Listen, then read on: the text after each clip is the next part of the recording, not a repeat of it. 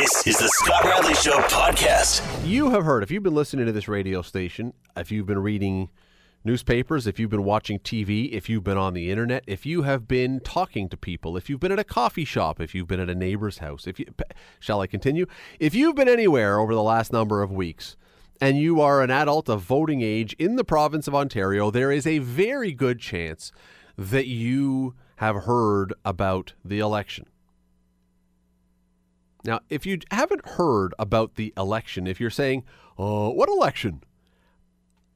Might be time to pay a little more attention, honestly. But if you do know, if you know we're having a provincial election, and I assume that 99.9% of you do, that's an unscientific poll, but I'm going to go with it. You have probably by this point, because people generally make up their minds, I believe, pretty early, at least leaning one way or another. You've probably come up with some idea of who you are going to vote for. Or, based on other polls, who you are not going to vote for. Huge numbers of people in this province right now looking like they are leaning towards casting a ballot against somebody. They're not really thrilled with the options. And let's be honest, who could be? Who really could be thrilled with the options? We have three hardly inspiring options. Now, maybe you take issue with that. Maybe you say, no, this party or this party, they're fantastic. I love them. I love everything about their policy. Okay, that's fine. But for most people, what you hear is, I believe in voting. I want to vote. I feel a responsibility as a person living in a democratic society to cast a ballot, but who in the world am I going to vote for? I'm going to have to plug my nose and spin the wheel of vote and see what comes up. There are tons of people who don't know, who don't have someone they want to vote for, only they want to vote against. Global News did a poll that just came out. Says 46% of NDP voters, so almost half of those who are right now talking about voting for the NDP, are doing it specifically to stop the Liberals or the Conservatives from winning. Now, good for the NDP for picking up the votes, but it doesn't necessarily suggest there is a deep and abiding love for the policies, simply that there is a deep and abiding hatred for the policies of those on the other side. The numbers are not all that great for either of the other parties, by the way. It's not like any of these parties, Doug Ford, Andrea Horwath, Kathleen Wynne, none of them seem to be crushing it with you and bringing you out of your seat wanting to vote for them. You're wanting, it seems, to vote against. But I want to turn to you. I want to open the phone lines because at this point, we're only 2 weeks, a little more than 2 weeks from the election. I'm guessing that some of you, even if you haven't made up your mind absolutely, you at least have a leaning at this point. You're at least thinking of which way you're going to vote. I'd love to know, I'd love to just bring you on quickly and say, which way are you going here? We're not holding you to this. We don't know your name. We don't know your address. We're not going to come to your house and make sure that you follow through. I just love to know which way you're leaning, or if the way you're leaning right now is not toward a party, but away from a party. Or away from parties, because that seems to be one of the well, it's a common denominator, let's be honest, in recent elections. How did Justin Trudeau become our prime minister? Many people decided they did not want any more of Stephen Harper, and they voted against Stephen Harper. The NDP in the federal election were not really an issue. So it was you either vote for Stephen Harper or you vote for Justin Trudeau if you want to have a change. That's how Justin Trudeau won. I mean, yeah, sunny ways and all that stuff, I suppose that resonates with some people. Justin Trudeau was a protest vote against the establishment, against Stephen Harper, who'd been in office for a period of time. Justin Trudeau is the prime minister today, not because, and I believe this wholeheartedly, you can take issue with me if you want.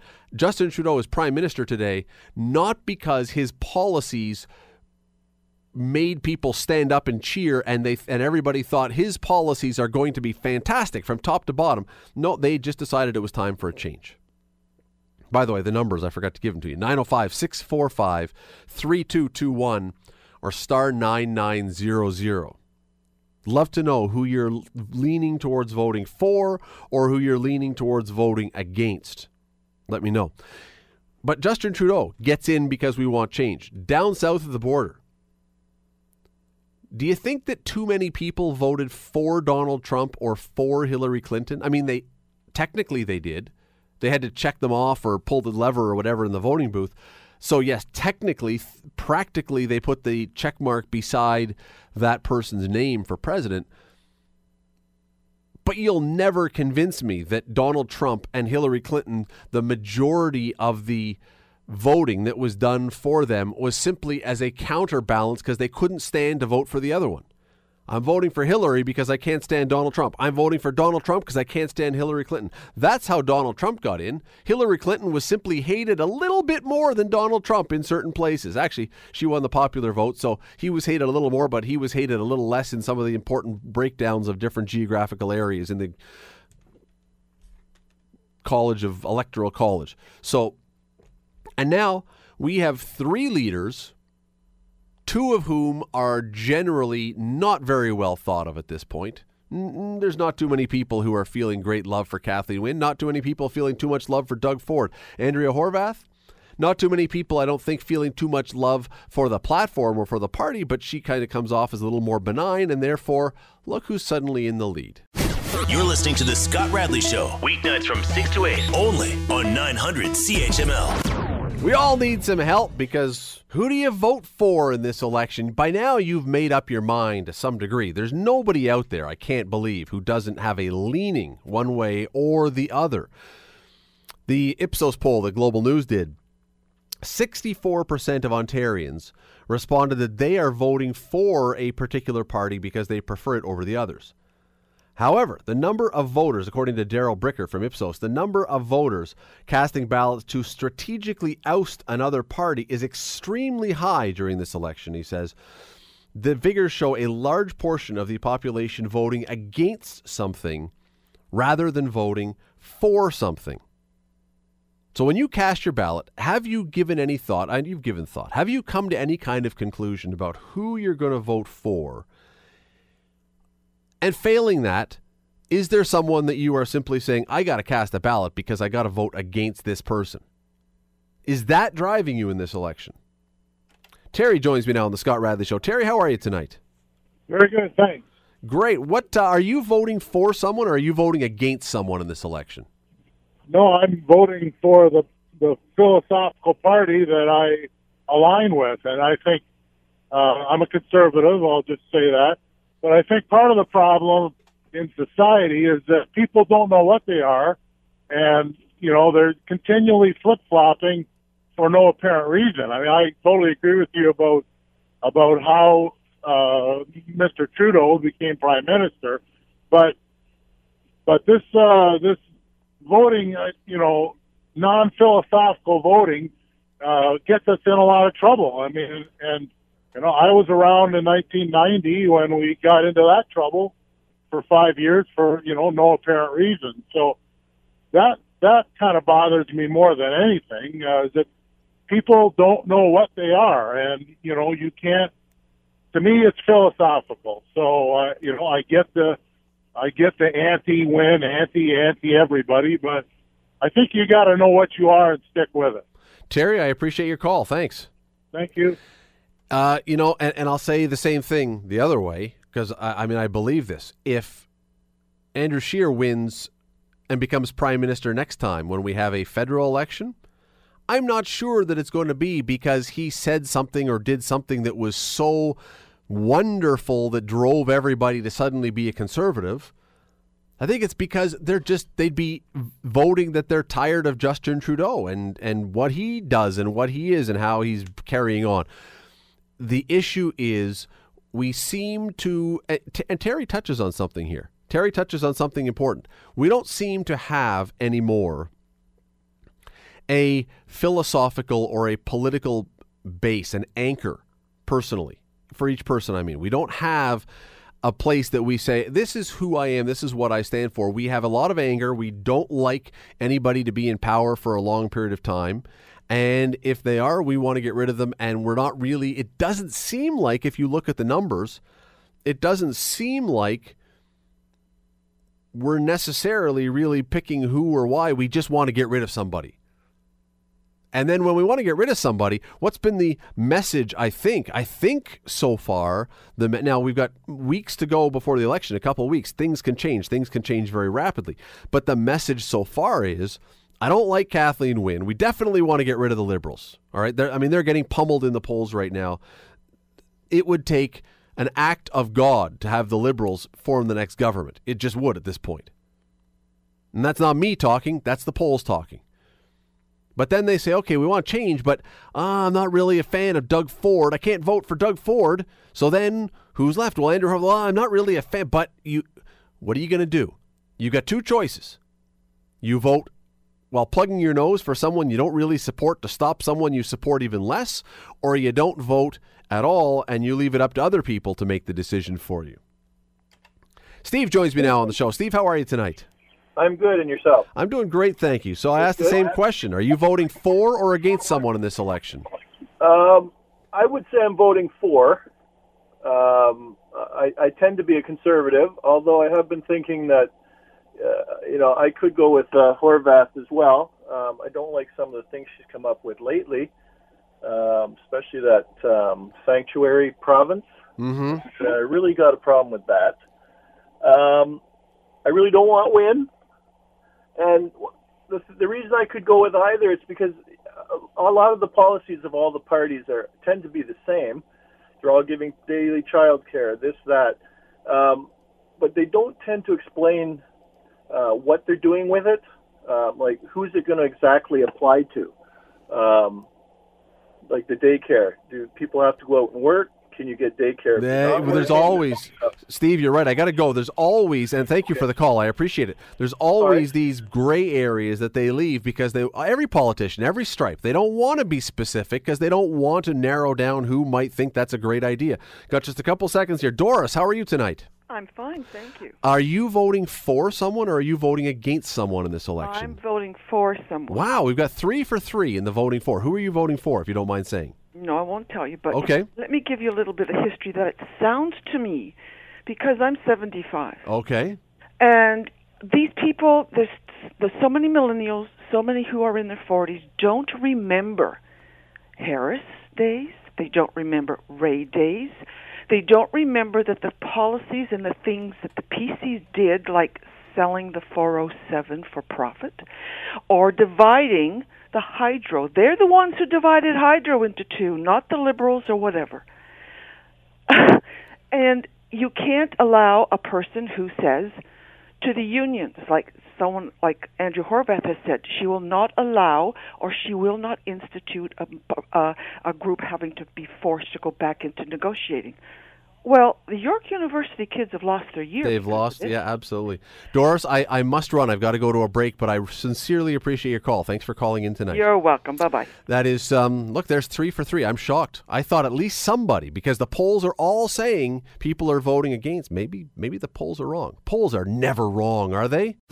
You're listening to The Scott Radley Show, weeknights from 6 to 8, only on 900 CHML. For many years now, there have been people, one in particular, who has been on a search for the holy grail of sports memorabilia, the Ark of the Covenant of sports memorabilia, to continue the metaphor. About 20 years ago, 25 years ago, Sports Illustrated came out with a list of the 25 items that were the holy grails of missing sports memorabilia. It was things like the gold medal from the Olympics that Muhammad Ali threw into, I think, the Mississippi River. I can't remember what river he threw it into in frustration one day.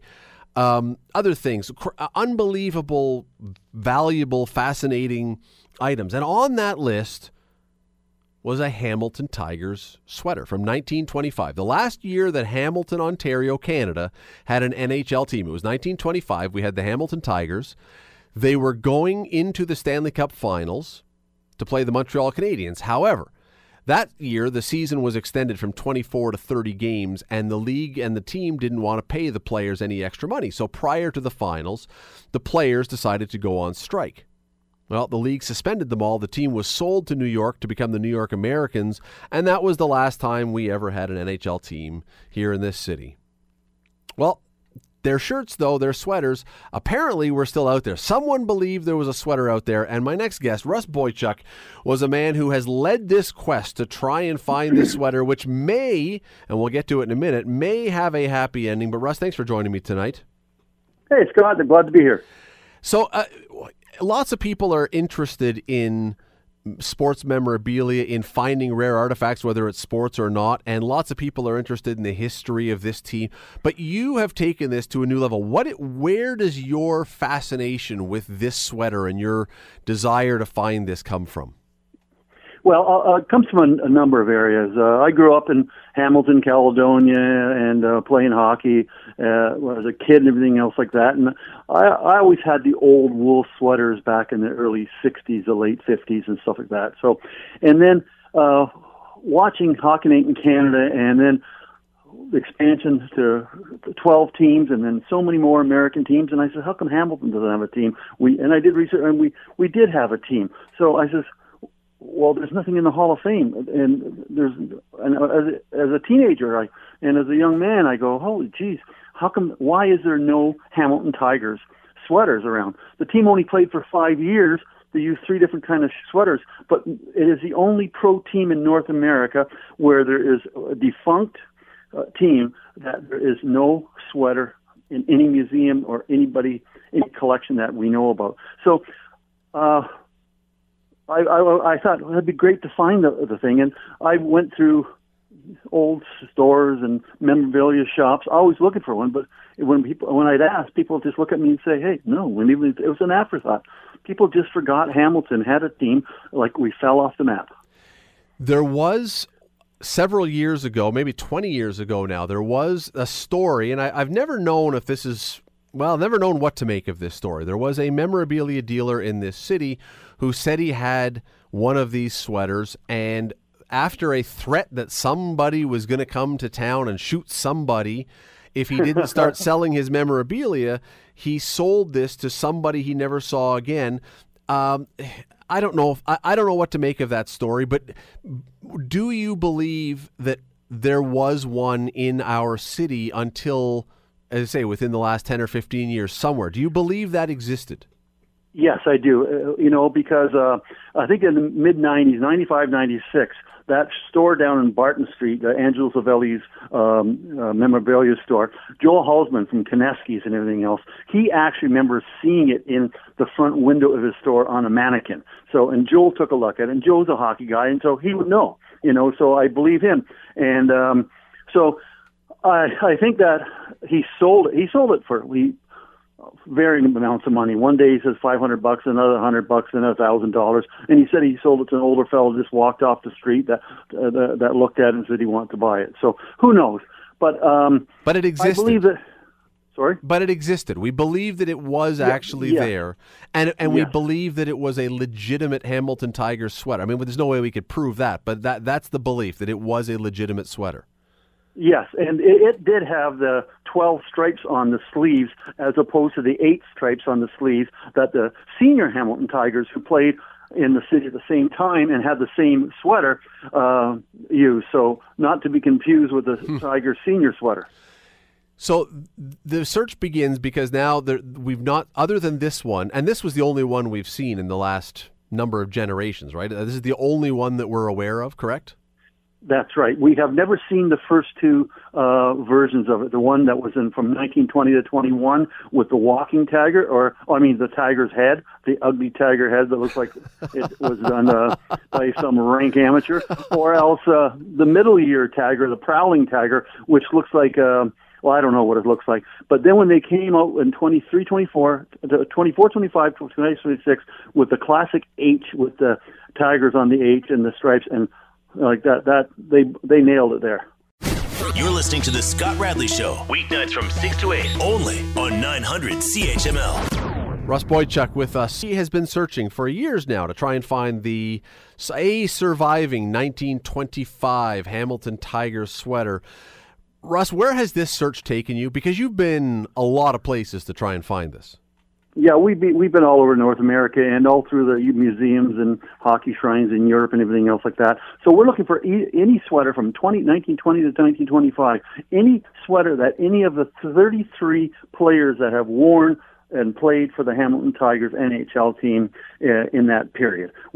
So we've been to Montreal, New York City, down to Philadelphia, visiting different sporting goods stores and collectors and museums, but everything turned up empty. Going through basements and boxes and chasing down wild leads and knocking on doors and being chased by dogs and running through snowbanks and it's all over the place. Did you ever, at any point, did you think you were finding it? Did you think you were close, only to be disappointed? Well, yes, we were at Mr. Gardner's place, who's a grandson of Gardner that played for the team, and we were in his basement in a East End Toronto home, and he took us down there, and he showed me the sweater, all wrapped in plastic, and it was a New York American sweater from 1926, and it had the H and the T on it because they put H and T above the Americans to signify Hamilton Tigers. But by the way, the franchise didn't get sold to New York; just the players did. So when we do get our NHL team back, we can still pick up the original records of the Hamilton Tigers from 1920 to 1925. So we won't start from day one because the corporation, which we've bought out of insolvency, it can continue as if the new owner or whoever moves the team here so wishes.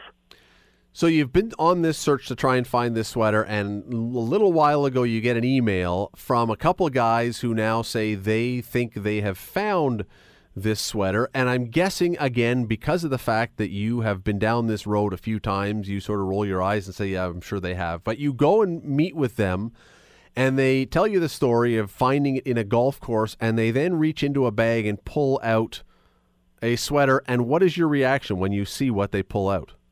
Well, first of all, I thought, here go. I wasn't expecting the original because I thought this is probably another senior Hamilton Tiger sweater from the 1920s and 1930s. And then when I see it, I go, oh my God, there's something different about that. Just the feel of it, in between my fingers, and the felt Hamilton Tigers crest that was sewn on, and just it just looked that way. And then I saw the stripes on the sleeves. There was 12 stripes. 12 black stripes instead of 8. So then I thought, okay, this could be an original. So yeah, then the heart starts pumping. I mean, it's been so long since you've been looking. It's got to be probably a weird combination of real excitement and almost, oh man, our quest here is over in a sense. Yeah, it was anxiety and anticipation just to nail it down and get it right. But there's always that thing, don't get too excited because it might not be the one. But, we were mentioning we're all going all over North America looking for it and everything else like that. And the actual pole barn, the old greenskeeper's barn, was on a farm in Burlington that the golf course expanded in the 80s and the farmer who retired sold the back 200 acres, and they put this pole barn up where the sweater was found that was moved there after, and that was actually my Uncle Casey Bogusowski, and I had passed that location where the sweater was resting all those years, all my childhood baling hay. Right, so the two guys who found this worked at Hidden Lake Golf Course in Burlington, and when Hidden Lake expanded and bought those acres from the farmer was your uncle, and it was on his property, which it is. It's a bizarre twist of the story.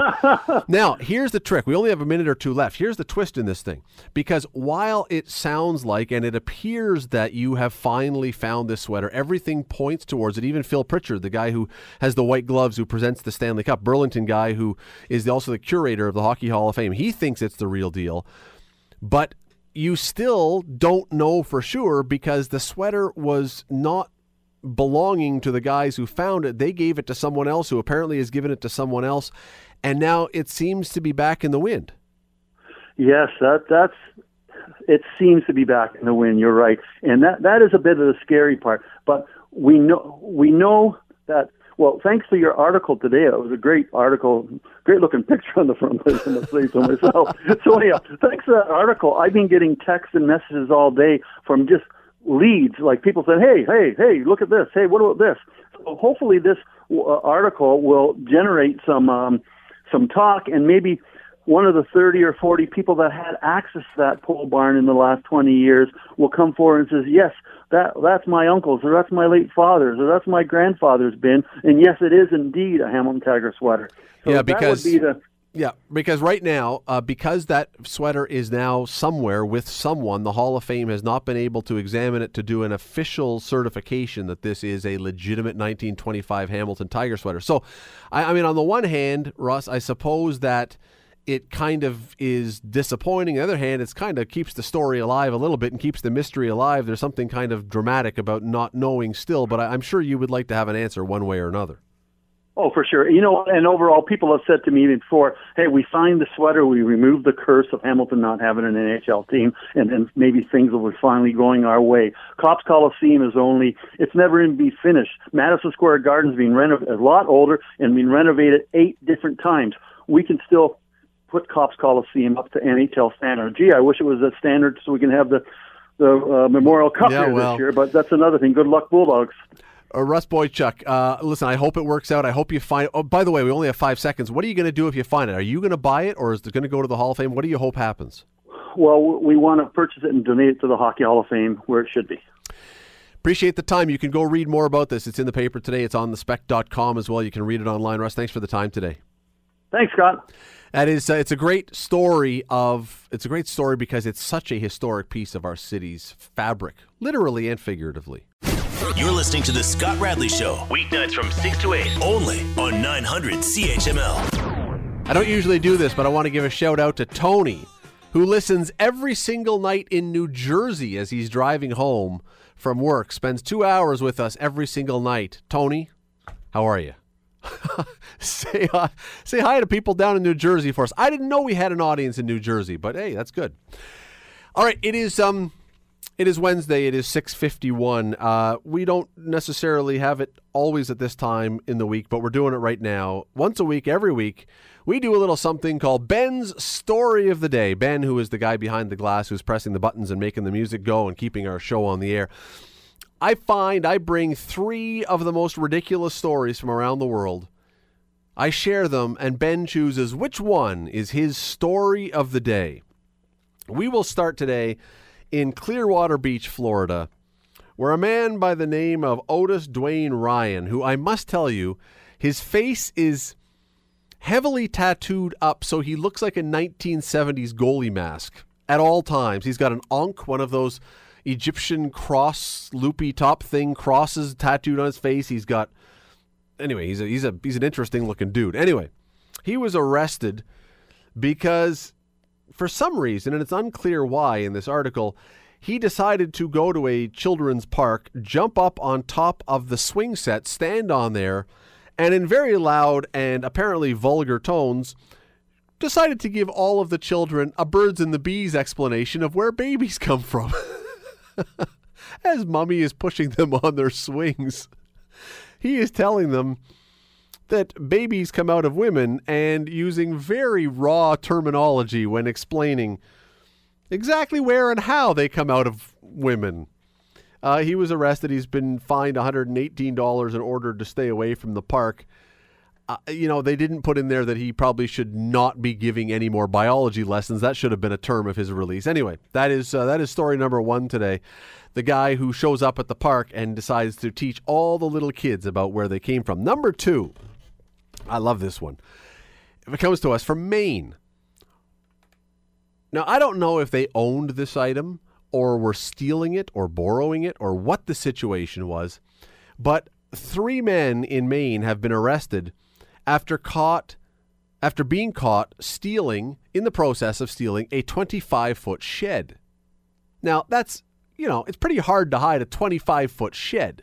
That's not an easy thing to get away with. It's not something you stuff in your pocket and walk away with. But simply stealing a shed is one thing. You throw it on the back of a flatbed truck and you drive away somehow. That's one thing.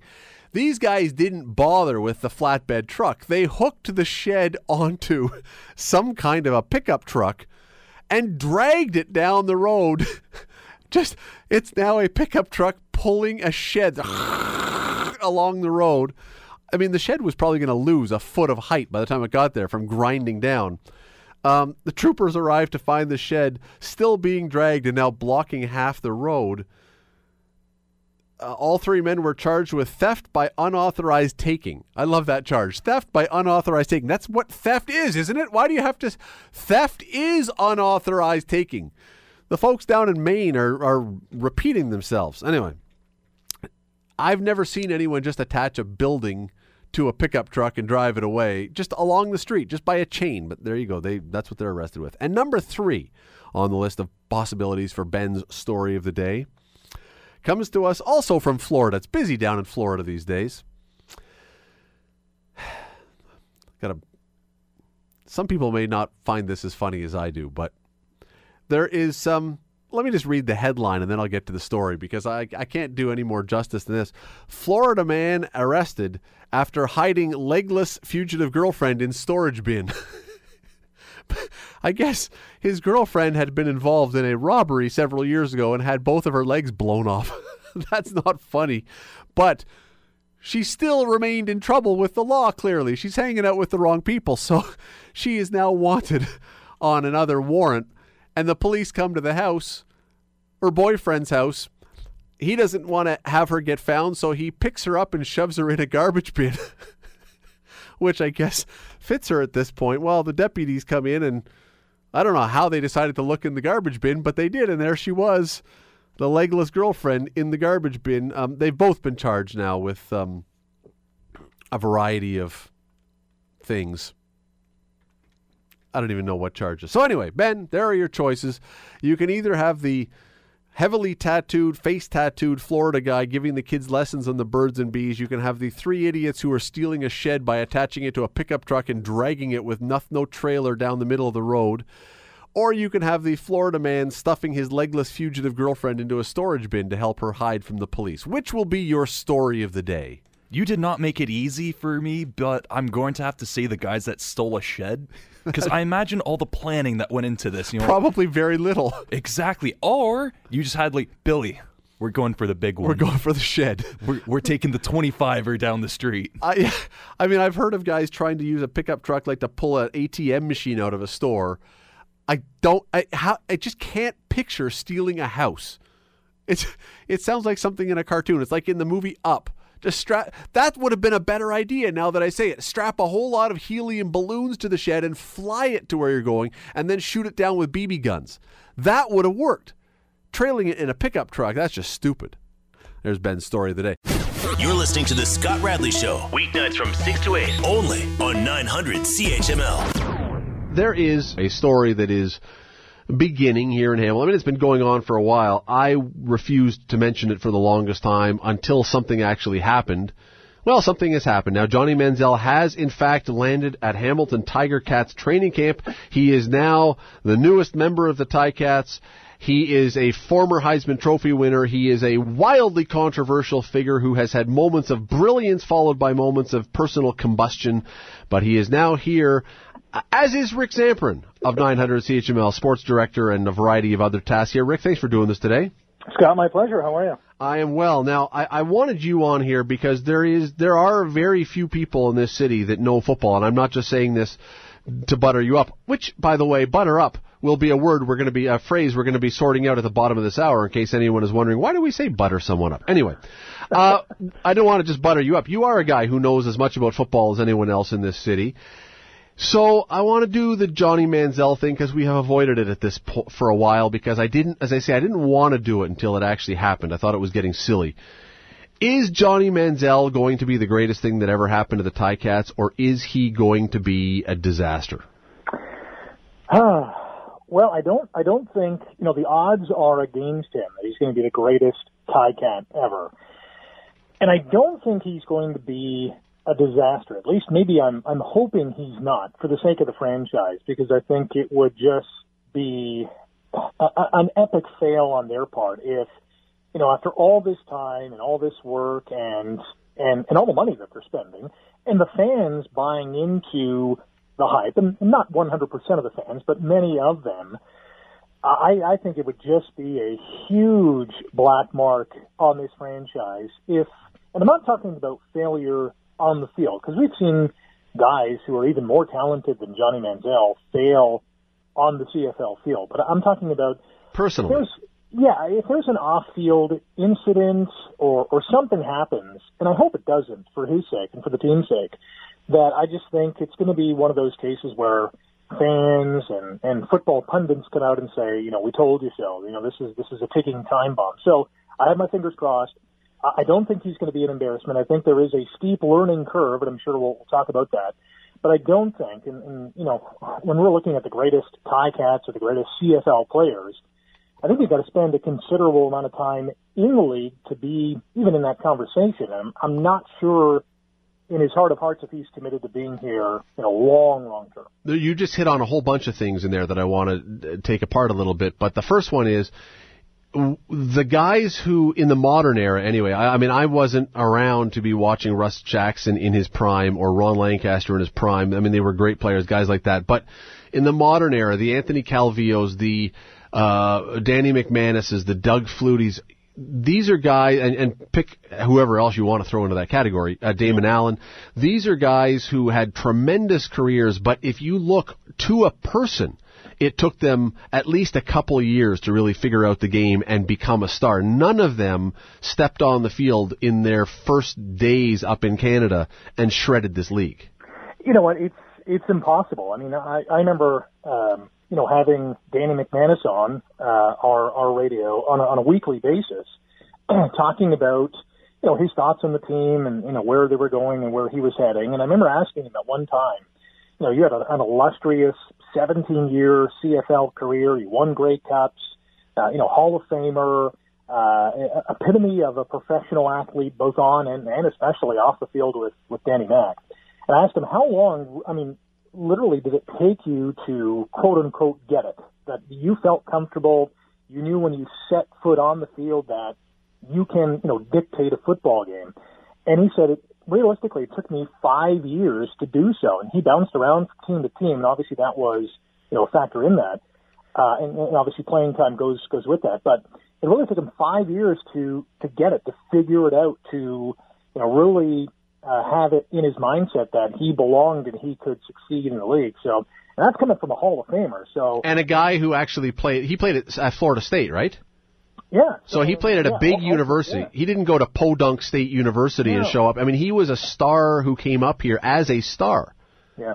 And so the idea, and I think this is a widely held, though, idea, Rick. I really do, and even people who live in Hamilton or live in other Canadian Football League cities, I still think for many of them there is this perception that the CFL is the lesser league and somebody can come up from the States and be an NFL draft pick and just take the league apart. And it's been proven over and over that you don't, but there's still that perception.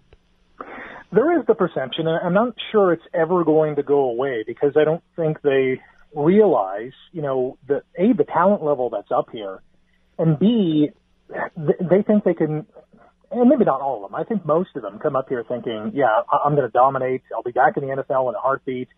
But I don't think they take into consideration how big of a learning curve the nuances of this game are. Despite, the 1 yard off the ball and the 3 downs, it's probably the two, and the bigger field, which are probably the two, and the extra guy, as I add to my list. But, all those factors are key elements of what make this Canadian game so amazing. And at the same time, so different from the NFL. I mean, you got a 20-second play clock. You don't have 3 timeouts per half. The extra guys, the waggles, on and on and on.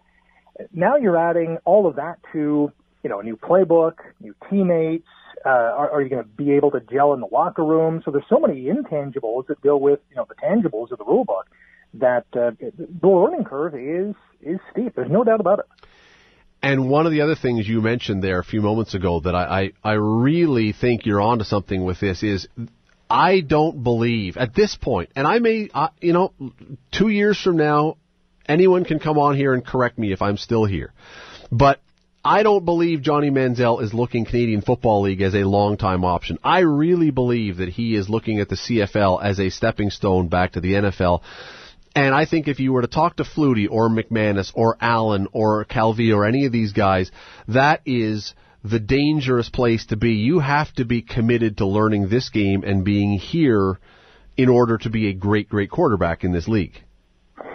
Well, I mean, the only way he's going to get a sniff in the NFL, and if his definition of long-term is 2 years, then, good luck to him, because 2 years he might be able to accomplish a lot, but he has to produce up here in order to play, and if he doesn't in the practice field, or if the guy ahead of him, in this case Jeremiah Masoli, plays lights out, he's probably not going to get that opportunity. So that 2 years might evaporate rather quickly, and he has really nothing on his resume in terms of, substantial game film, and leading a team to a division title or a Grey Cup championship. I mean, if he doesn't have that on, his resume of game film, he's probably going to have to stay a little bit longer, unless, he does just enough and, maybe more importantly, stays out of trouble at an NFL team. In 2 years' time, he's going to be 27 going on 28.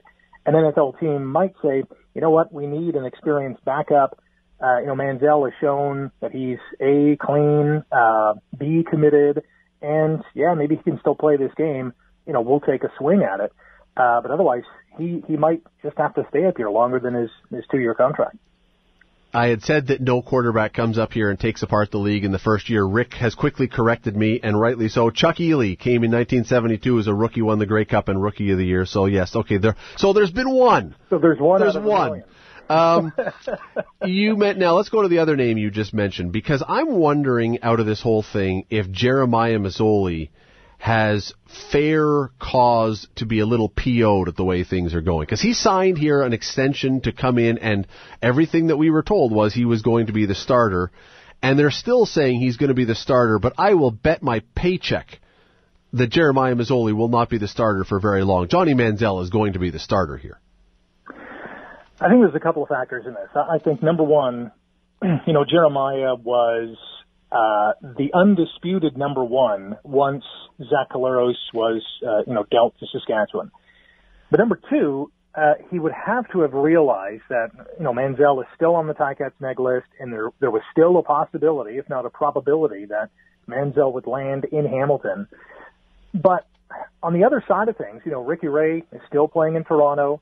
And there, across the league, weren't a lot of opportunities aside from probably Montreal. But did he want to go to a team that is in full rebuild mode and a huge question mark, or stay with a team in which he knows his teammates, they really love him in the locker room, he knows the playbook, had a great time under June Jones in the last 10 games of the season, was one of the league leaders in terms of passing yardage and victories in the last 10 games. So I think he took that into consideration. I think he's a battler because, all through the Zach Collaros, Masoli last 10 games of the season, there was outcries, even for me, to say, hey, Collaros has got to get back in there. I still think he has the best chance to lead this, unit to the playoffs if they have a shot after that 0-8 start. But he just kept winning ball games, won 6 out of the last 10. I just think he has it in his mentality that he's the guy, and until they say he isn't, he's going to go at it like, the warrior that he is. I really think he has that kind of fighting spirit that, this is my team now, and it's not going to be taken away from me. However, in saying that, one stumble and the catcalls from the highest level of Tim Hortons Field will be raining down on June Jones to say, hey, put number 2 in. Yeah, his first incomplete pass. Yeah. Coach, we need Manziel! Exactly. Or, on the flip side, the Ticats are blowing out, whatever opponent. It's 48-10 in the fourth quarter, and now the fans want to see Johnny Manziel because the game is in hand. And I know that's a different kind of pressure on June Jones, but if he does put Manziel in and he is absolutely lights out, there are still going to be calls to say, hey, maybe we should start Johnny Manziel. You are such an optimist that you say the Ticats are blowing the team out. You were on the fifth quarter last year when they lost 60-1. I was, but they do play Montreal a few times. So. What kind of attention does this bring? Because, ESPN apparently is up here or is going to be up here tomorrow, is up here today or is going to be tomorrow. Right. Once he gets in, I don't think. I think it's probably safe to say the Ticats will have never had the kind of attention south of the border anyway that they're going to have when Manziel is in the game.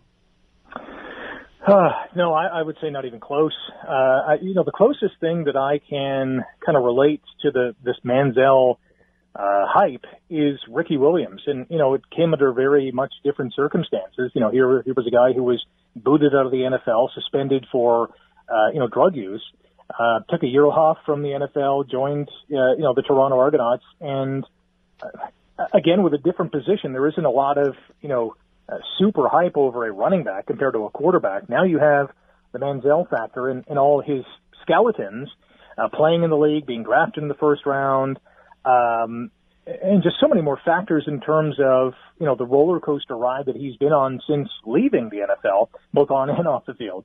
That he's just such a polarizing figure. And I think football fans, and let's not forget, he played at a major university in Texas A&M, won the Heisman in the freshman year. I mean, just an amazing story. I think fans want to see him. A lot of fans want to see him succeed. A lot of fans want to see him crash and burn because they just love a train wreck. And whether that's fair or him to not, that's where the fans are coming from on both sides of the border, I might add. And when I say attention, it's ironic that probably the last time the Ticats will have been in the news in the States as much as they will be now is when the whole Art Briles thing happened, which is a situation they desperately want no part of again with this one. They're hoping and praying that that was the one-time thing, because I don't believe Johnny Manziel is a dumb person. I really don't. And I don't believe that. I think he is very clear that this is his last shot. When you look at the contract he signed, Rick, it screams out there is no other option for him. This was the only place he had to go. And I find it really hard to believe that he is going to go get himself loaded in Hess Village one night and punch someone in the face. I find it. It could happen, I suppose. It's stuff has happened in the past. I look at this and I think I can't believe that he could possibly be dumb enough to do that, and I don't believe he's a dumb guy. And that's why I think what the Ticats are banking on, that he's learned his lesson and he's not going to do something that is going to just completely blow up the franchise.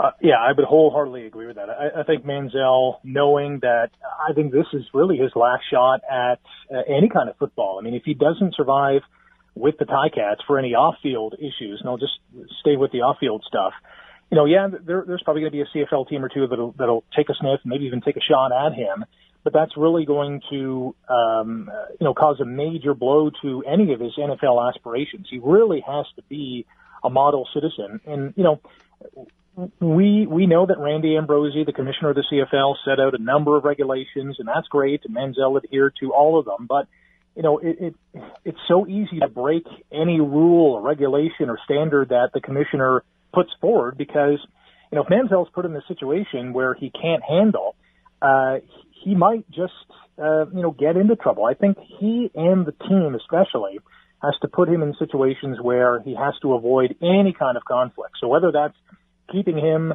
in Tim Hortons Field and, on non-game days, he's either practicing or he's with other teammates that are going to assure that he's not, tempted or even, coerced or anything, incited into any kind of, off-field distraction or incident. I think the team really has to, huddle around him and kind of keep him as a bubble boy type thing in terms of not getting him into any trouble or any temptations that would leave him, in any sort of trouble.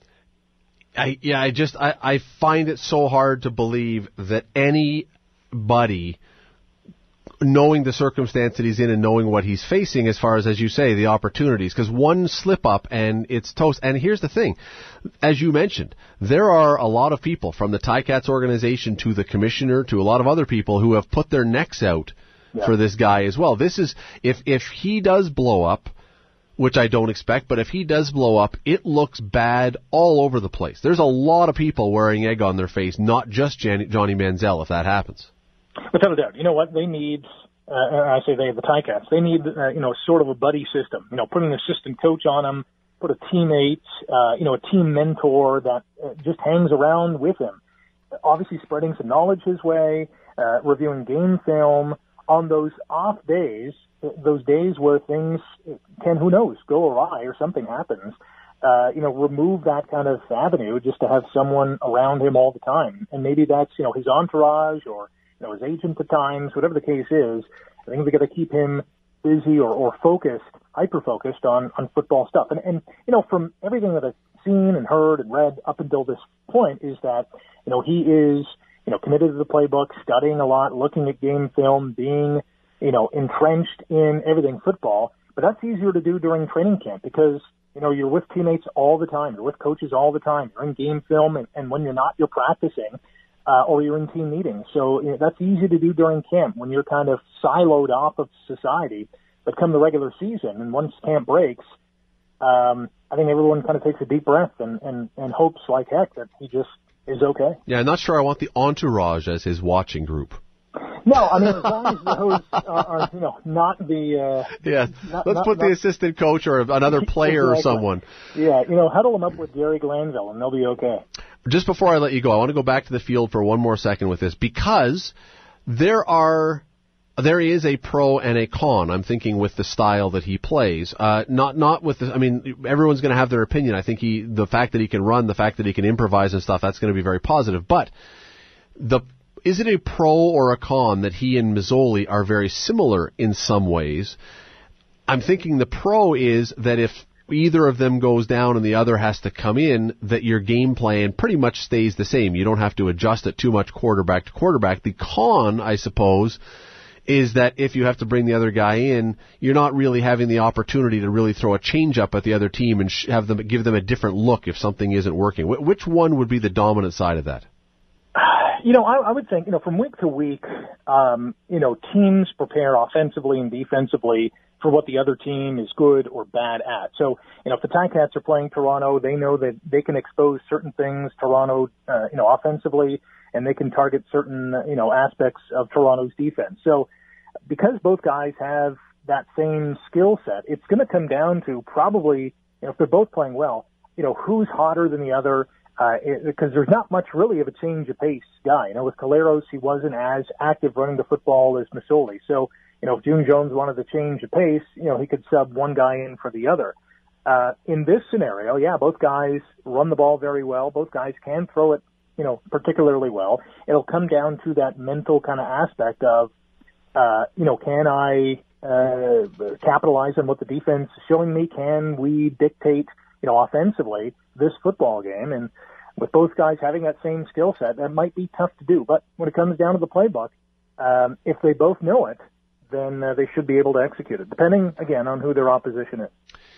I do expect there will be a lot of Manziel jerseys when the season rolls along, and I do expect that you're absolutely right, Rick, that if Jeremiah Mazzoli does in fact start, which I'm not expecting, no matter what anyone says, it will be one incomplete pass or one fumble, and the entire place will be screaming for Manziel. And I hope June Jones has a good set of earplugs or a thick skin, because everybody going to those games is going to be going to those games to see Manziel, not to see Mazzoli. Sorry for Mazzoli. As Ron Lancaster told me once, that the backup quarterback is always the most popular player in the stadium, and it'll be true to the nth degree with Mazzoli and Manziel. It'll be fun to watch. Second most popular. First most popular is the host of the fifth quarter on 900 CHML. Always. That's coming up this year, I hope. You're doing that again this year, right? Yeah, we're going to be rock and rolling come regular season game number 1 when the Ticats are in Calgary to take on the defending Western Division champs. Ooh, I remember the last time that happened. It didn't turn out too well. We will talk about that another day when the therapy can kick in. Rick Zamperin, thanks for the time. Appreciate it. You got it. Take care. That is, remember that last time Hamilton was in Calgary? You're hoping not, right? That was the 60-1 game that I was teasing Rick about. 60-1. I'll make a prediction. I'll make anyone listening right now a bet. And I don't even bet. When Hamilton goes to Calgary, the score will not be 60-1 again. I'll take that bet with anybody for any amount of money. No one take that bet. Don't do it. Don't do it. I don't want to take your money. The Scott Radley Show. The Scott Radley Show. Weeknights from 6 to 8 on 900 CHML.